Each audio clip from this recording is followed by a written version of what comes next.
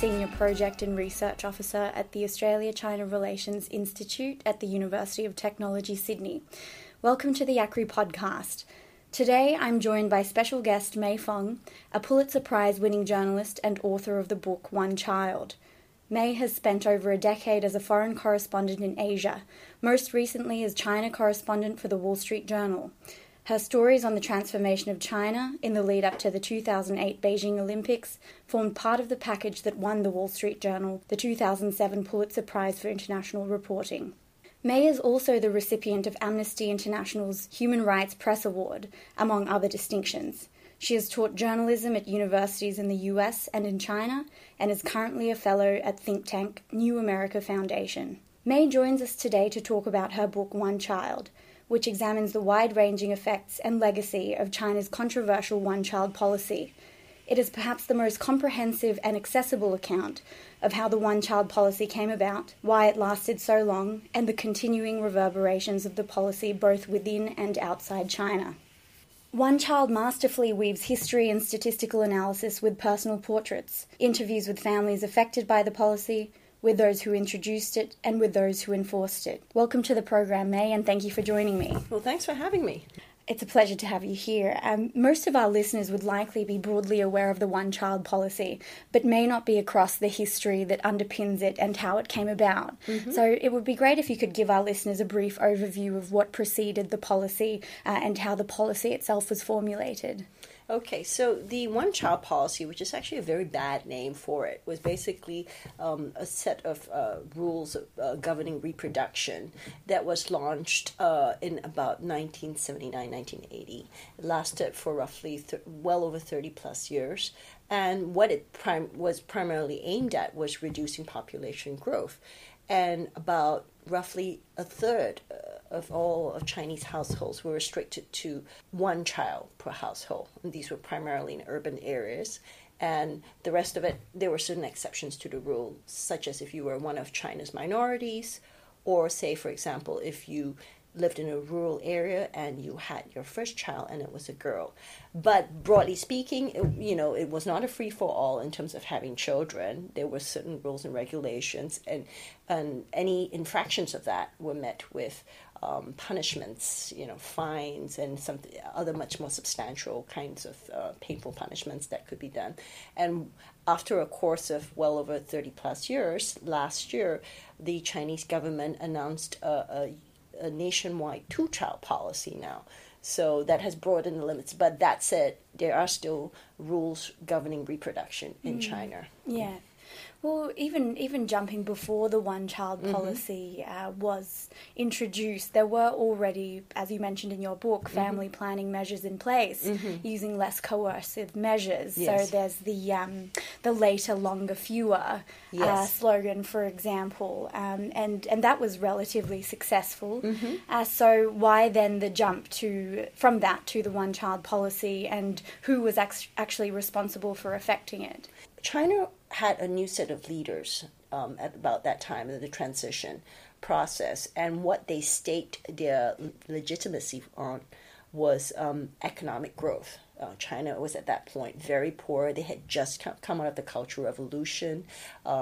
They had, suffered with the Great Famines, and so there was a sense that if they did not rein in their population growth, they would never advance. So it was very much tied to that, the sense that, okay, we need to have fewer people, otherwise we don't have enough to eat.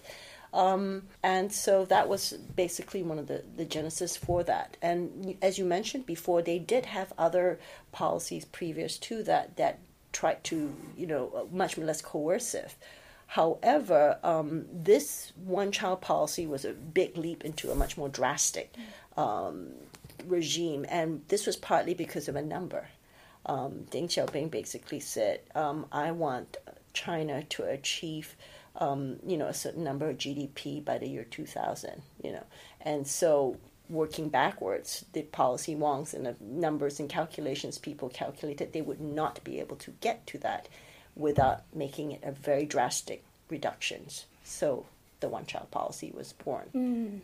And in terms of, who actually came up with it, I mean, I thought this was fascinating. I had no idea that it was, or it was a rocket scientist who came up with the idea and planted the seed, at least initially. Well, there's certainly a lot of discussion among scholars about, who wags the dog.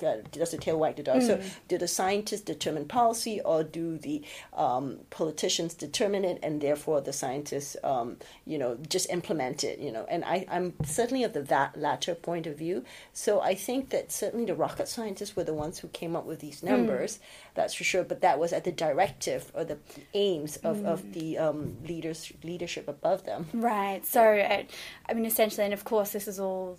It's largely speculative. It's still very, very surprising when you think about it. Well, who comes up with population planning policies? Is it demographers? Is it sociologists? Is it economists? Is it anybody with an understanding or study of human science, social sciences? No, it's rocket scientists. And not one of them was a woman either. Yeah. So this policy, which largely affects women, was, is so much of history determined by men. Absolutely. And I'd like to get to that point about women a bit later in the podcast. But so you mentioned, we just talked about the genesis of the one-child policy. Going to the genesis of your book, One Child, you started writing it after a miscarriage, and this personal element is threaded throughout the book. And you also started writing it, so it was a confluence of events. It was the miscarriage, but also after your first-hand experience of the devastation wrought by the Sichuan earthquake in 2008. You wrote the earthquake was a, quote, devastating illustration of the tragedies of the one-child policy writ large, end quote. How did your experience of reporting on the earthquake shape your understanding of the policy itself and the human cost? Yeah, let me walk this back a little bit for readers who might not be so familiar. Sure. I mean, obviously, people who might not have read the book will be wondering, well, what's a natural disaster got to do with the one-child policy? So basically, there was a big earthquake in 2008, the biggest earthquake China had encountered for the last 30 plus years. Well over 70,000 people were killed, and this is all in the Sichuan province. But what was interesting, little known fact at that time, and for many years after, was that the area near the epicenter of the earthquake was actually a test ground for the one-child policy before they launched it nationwide, because they weren't sure that such a coercive policy could succeed all over the country, so they tried it out in different areas. So this is sort of like a huge irony that when this thing happened, 30 plus years later, many of the people who lost their children, not only lost their children, they lost their only child. And the first inkling I had of that was in the weeks after the earthquake, when I saw many parents going to hospitals to reverse the sterilizations that they've been also forced to have that form part of the policy. Because it wasn't just a matter of, you just have your one child and that's it. No, you have your one child. In many parts of the country, you are also required to be sterilized after that, because the government doesn't trust that you won't have more children after. And this was one way to permanently ensure that they would not have to think about that problem. But of course, this doesn't take into account tragedies or personal desires. And as this incident showed, it was a huge human cost of that, which is magnified many times over. It's bad enough to have a natural disaster that kills many children. It's worse when, there was this particular policy that ensured that many of the children were your only children. Yeah. And given, as you said, this was a test case for the policy, and the fact that most of these people's children were killed by the earthquake, was there any reaction by the Chinese government then to start ameliorating the policy? Actually, so I think that the tragedy of the earthquake wasn't so much the natural disaster, which in itself was terrible, but the cover-up after that, because 2008 was also the year of the Olympics, which was actually the narrative that China wanted to have. Beijing was, that was the big story they were preparing. This was their global party. This was a coming up party. This was to mark the ascendance of China as a major global power after a century of humiliation. They had spent years preparing for this moment. And so they did not want this other narrative to come and overtake that story. So what was very painful for me to see were all these parents who were naturally, of course, not only grieving, but they also wanted answers, because one of the reasons why so many children were killed was because the schoolhouses were poorly built. And so they wanted, very justly to find out what were the reasons, who was behind it. They wanted justice. And all this was swept aside and and pushed down just so that they could have the Olympics and have that story be the main story.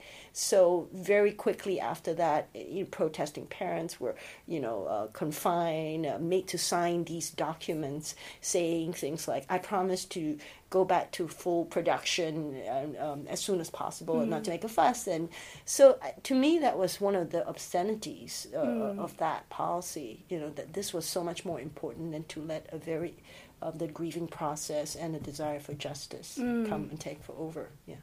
And of course, anyone who tried to, I suppose, bring attention to it, whether domestically or internationally, faced fairly severe consequences. Probably, there are... there were dissidents. There were people who tried to look into... Ai Weiwei tried... for a long time, it was really hard to even find out the names or how many children were killed. It was a very simple process. How many children were killed? What are their names? We have names of people mourning their losses in 9/11 and every other natural disaster that is mostly.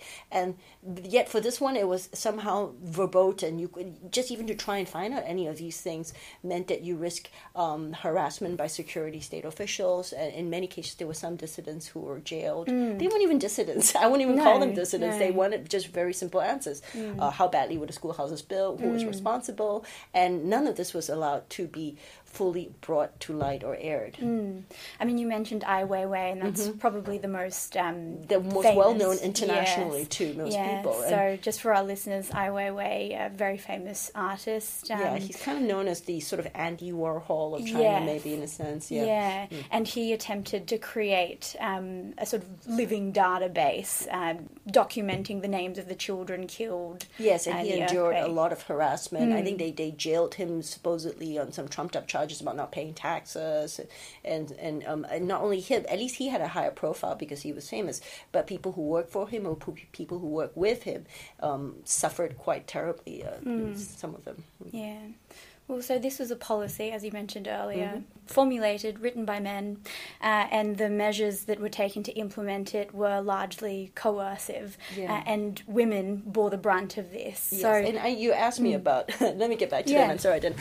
You asked me about the fact that I wrote about the fact that I had a miscarriage in the process of this. So the story behind that was when I was reporting this, and I was in my late 30s, and also having that question in my mind that I think a lot of people face at one point: do I want to have children or not?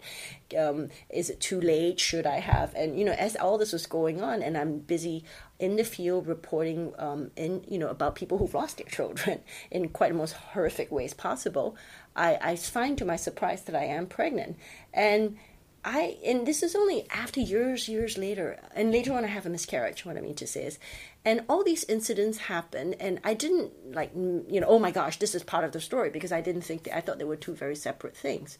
It was only years later, after I left China and I was working at the book and I was able to take some sort of distance, that I thought to myself that this might have some interesting part of the process, because one, it was about the idea of what, I was wrestling with questions like, why do we want children? Why the emotions governing the desire and the loss of a child can be so powerful, which I felt to a slight degree, though certainly not to the extent that these people did. And three, the aftermath of that was I also started trying to have fertility treatments in China, and then that uncovered another side to the whole one-child policy, which is people using technology to get around the one-child policy, trying to have twins or triplets. So I thought, after mulling it over, that blending it into the story would help make this much more accessible to a lot more people who may never go to China but will certainly maybe empathize more of the understanding of these things, So I did wrestle with it because, we are trained as journalists not to be a part of the story. And also, I think there's a thing that, foreign correspondents writing about China, serious topics, I was actually warned by some, friends, colleagues, editors, are you sure you want to put that in? Do you think you might not be taken seriously? Is this a little too hysterical?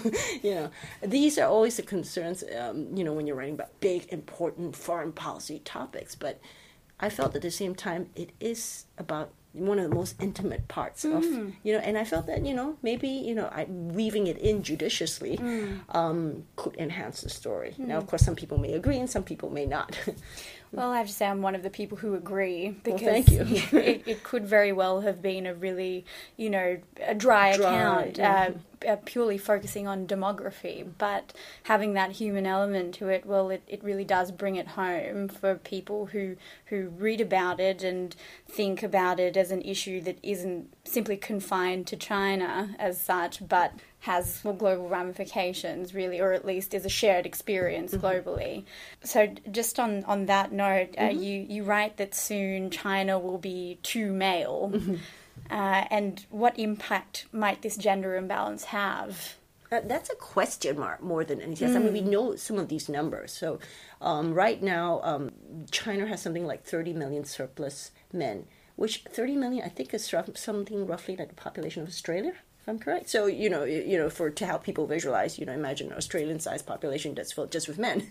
And, there are, of course, very strong social scientist theories that look at, largely male populations, and most of the time they're not good, happy populations. They're usually much more violent, much more unrest. If we look at the Arab Spring, demography played a large part of it. A lot of dispossessed young, angry men. If we look at prison populations, for example, that's another. So the theory about China, and this is the thing we're not quite sure yet about, is one, how will it play out in China? Is there going to be an issue with violence, domestic? And there have been some social scientists who have theorized that this is one of the reasons why China is much more militant now and much more aggressive. I don't necessarily agree with that, because I think that there are actually many more reasons why China is much more ascendant on the world stage today. However, I did find quite a lot of strong evidence that shows that there is a strong correlation with provinces which are much higher sex disparity and domestic crime. So, so it makes sense, and to me, so those places have much more incidences of crime, and which are all correlated by their gender disparity, which are directly linked to it. Yeah. So that makes sense. Now, other than that, how does it play across on a personal level? And I think it really does. So, we're used to thinking of these, things that's happening in rural areas, maybe don't really, affect the day-to-day running of things in China. But this really goes to the heart of marriage and dating, which, so there's evidence, for example, that it's affected property prices. Right. For example, parents who have sons will buy, apartments to help make their sons more eligible on the marriage market. And of course, this creates, an artificial bubble in some sense. And so there's economists who have done their studies and theorized that it's added, like 10 to 15% in certain markets. Yeah. And the other part, which is very interesting, is it also goes with the little emperor syndrome, right?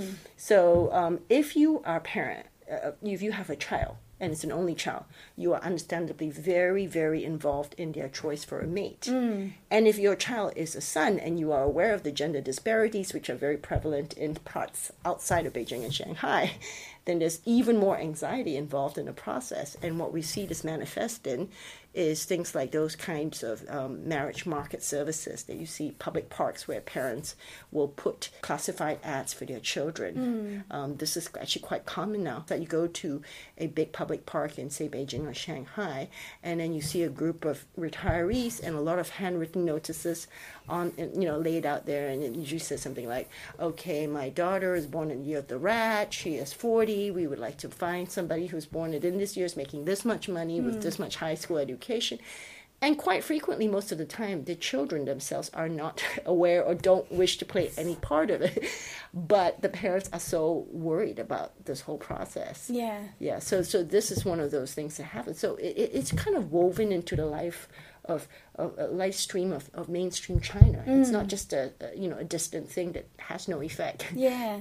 Well, with this generation of little emperors, they've obviously grown up in a fundamentally different environment than their parents might have or their grandparents might have. And I suppose, now that they've grown up, how has China's or Chinese society's thinking broadly changed as a result of the policy? So what impact might this changed mindset have on Chinese society as a whole? Well, I don't know but if it's a change impact, but I mean, certainly there's been a creation of the myth of the perfect family. Yeah. And in China, for 30 plus years, it was a one-child family. So some of it has sunk in. So now the government is trying to go to a two-child family because they have, desperate to shore up, sagging birth rates. But they're coming up against the seeds that they've planted for 30-something years. If you spend 30-something years telling people that the one-child family is ideal, some of it has to have sunk in. Otherwise, there's no power in advertising at all. So that's one issue. But it's not just a pure China thing. I mean, Australia is a beneficiary of the one-child policy. UTS is a beneficiary. How many Chinese students do you have here from mainland China? A lot. And I wager that most of them, quite a lot of them, will probably be, only children because it's expensive to go to Australia. And if you had many siblings, your parents may not be able to afford to send you here. But if you're just your one and only and you're precious, you are going to give everything to that one child, including an expensive overseas education. Yeah, absolutely. Well, that leads in nicely to this next question, which is there is, broadly speaking, a tendency to think of the one-child policy as purely a domestic issue for China. So the impact on the economy aside, what are some of the other global effects it might have already produced or is likely to produce? Well, one effect has been in terms of the economics. Now, China grew economically as a manufacturing powerhouse, throughout much of the 90s and the early 2000s. And part of that was because of the abundant supply of labor, which was all one-child policy, people born before then. The one-child policy has, obviously curtailed the population growth. And one of the results is labor is more expensive now. Fewer people, it's more expensive to hire them. And so China is no longer the factory of the world. It's much more cheaper to make a T-shirt in Bangladesh now, for example. It's still very much involved in, I think, high value manufacturing, like your cell phones and the glass and that kind of stuff.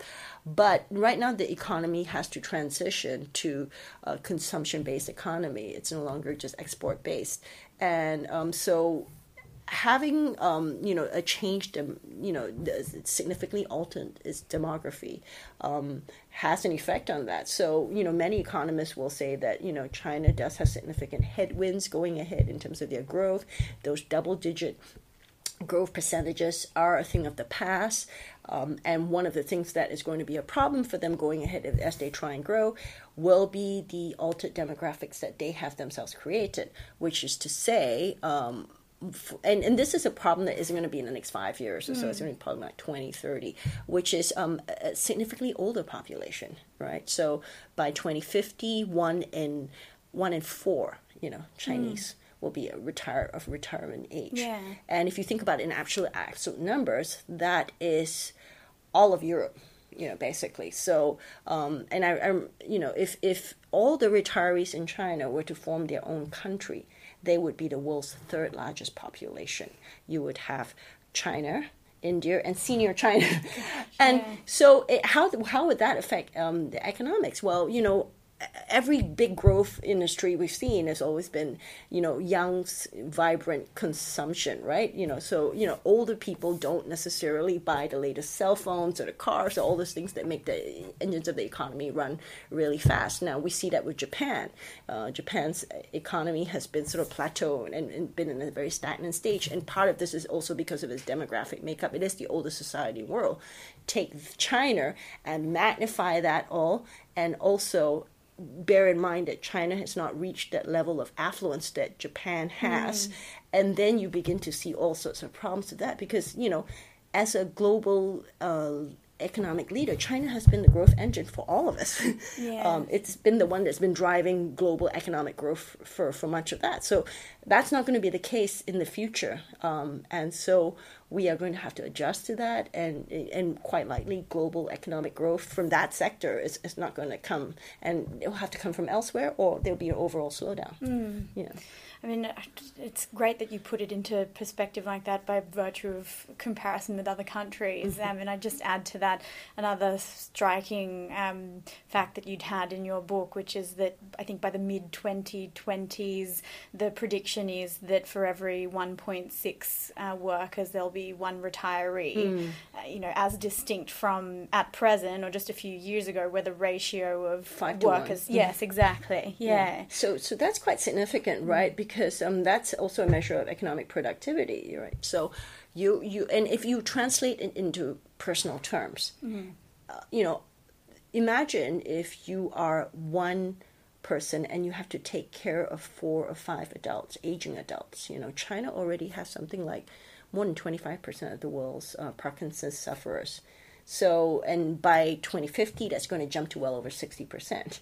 So this could be a public health crisis of looming proportions, just in sheer numbers alone. And China has nowhere near that level of infrastructural support for this aging population yet. I mean, they are doing as much as they can to try and build this up, but the numbers are huge.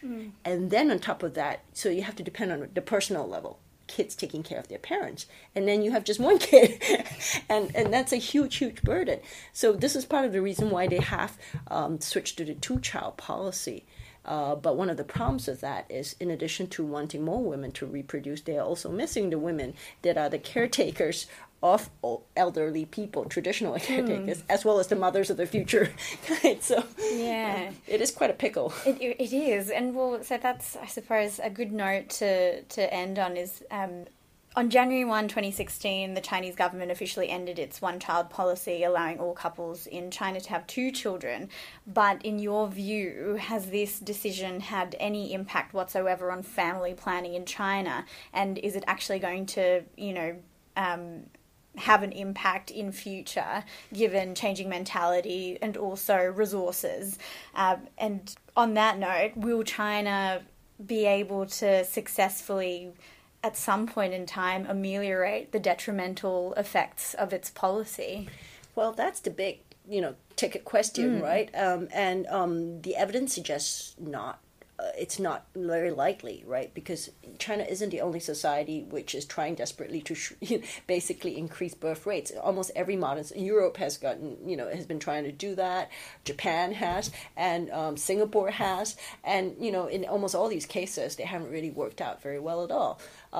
It's much harder to prevent people to make people have children than to prevent them from having children. So when this movie *Handmaid's Tale* came out, for example, the new remake, it's really struck a chord because people are seeing how in this new world, it's not reigning in fertility that's the problem. It's infertility, and so yes, it's a big question mark whether China can do that. And I'm sure on a smaller level, definitely having a less onerous rules governing reproduction is better for everyone. Of course, certainly you'd like to be able to have more choice, to be able to have 2 versus 1. It's a nice choice to have. Versus not whether or not you avail yourself. On a level of personal happiness, it was much better that they loosened the rules. But in terms of actual numbers needed to sort of grow and keep the economy at replacement rate or close to replacement rate, it's quite hard to see how that could happen. One of the problems they've had for the last 30 plus years is population momentum, they call it, right? Babies, having babies, and it's hard to slow down population growth. But once the tide turns, it's equally hard, if not more so, to switch it up. And this brings me back to the question. This was all envisioned by rocket scientists who sort of thought, and they weren't all stupid. They these are very smart. And so when they envisioned this problem 30 plus years ago, they thought that it could be addressed. You could just flip up fertility switches and just get more women to have more children. And, this is probably one of the biggest mistakes that history has, these missed assumptions that its fertility is like a switch, up or down. Women are not made that way, and we all know that. Yeah, absolutely. Well, unfortunately, I think we've run out of time, or have at least gone a little bit over. But thank you very, very much indeed, Mei, for taking the time to talk to us about your book, One Thank Child. you. And for sharing with us your research and insights into what is an incredibly complex issue with lasting and far-reaching effects. And as to, where to now, I suppose that is the big question that no one has an immediate answer to. Unfortunately, we were only able to scrape the surface of this policy during the discussion with Mei, but for anyone who's interested in finding out more, you might like to read One Child for a fuller picture. So again, thank you very much for your time, Mei. Thanks, Elena. ACRI will also be hosting Mei in conversation with Catherine McGrath, former chief political correspondent at SBS and also formerly Asia editor and Southeast Asia correspondent for the ABC at the Powerhouse Museum in Sydney tonight, August 1. You'll be able to listen to audio of that discussion on ACRI's website, australiachinarelations.org. That's australiachinarelations.org. If you enjoyed this episode, you can subscribe to the ACRI podcast on iTunes.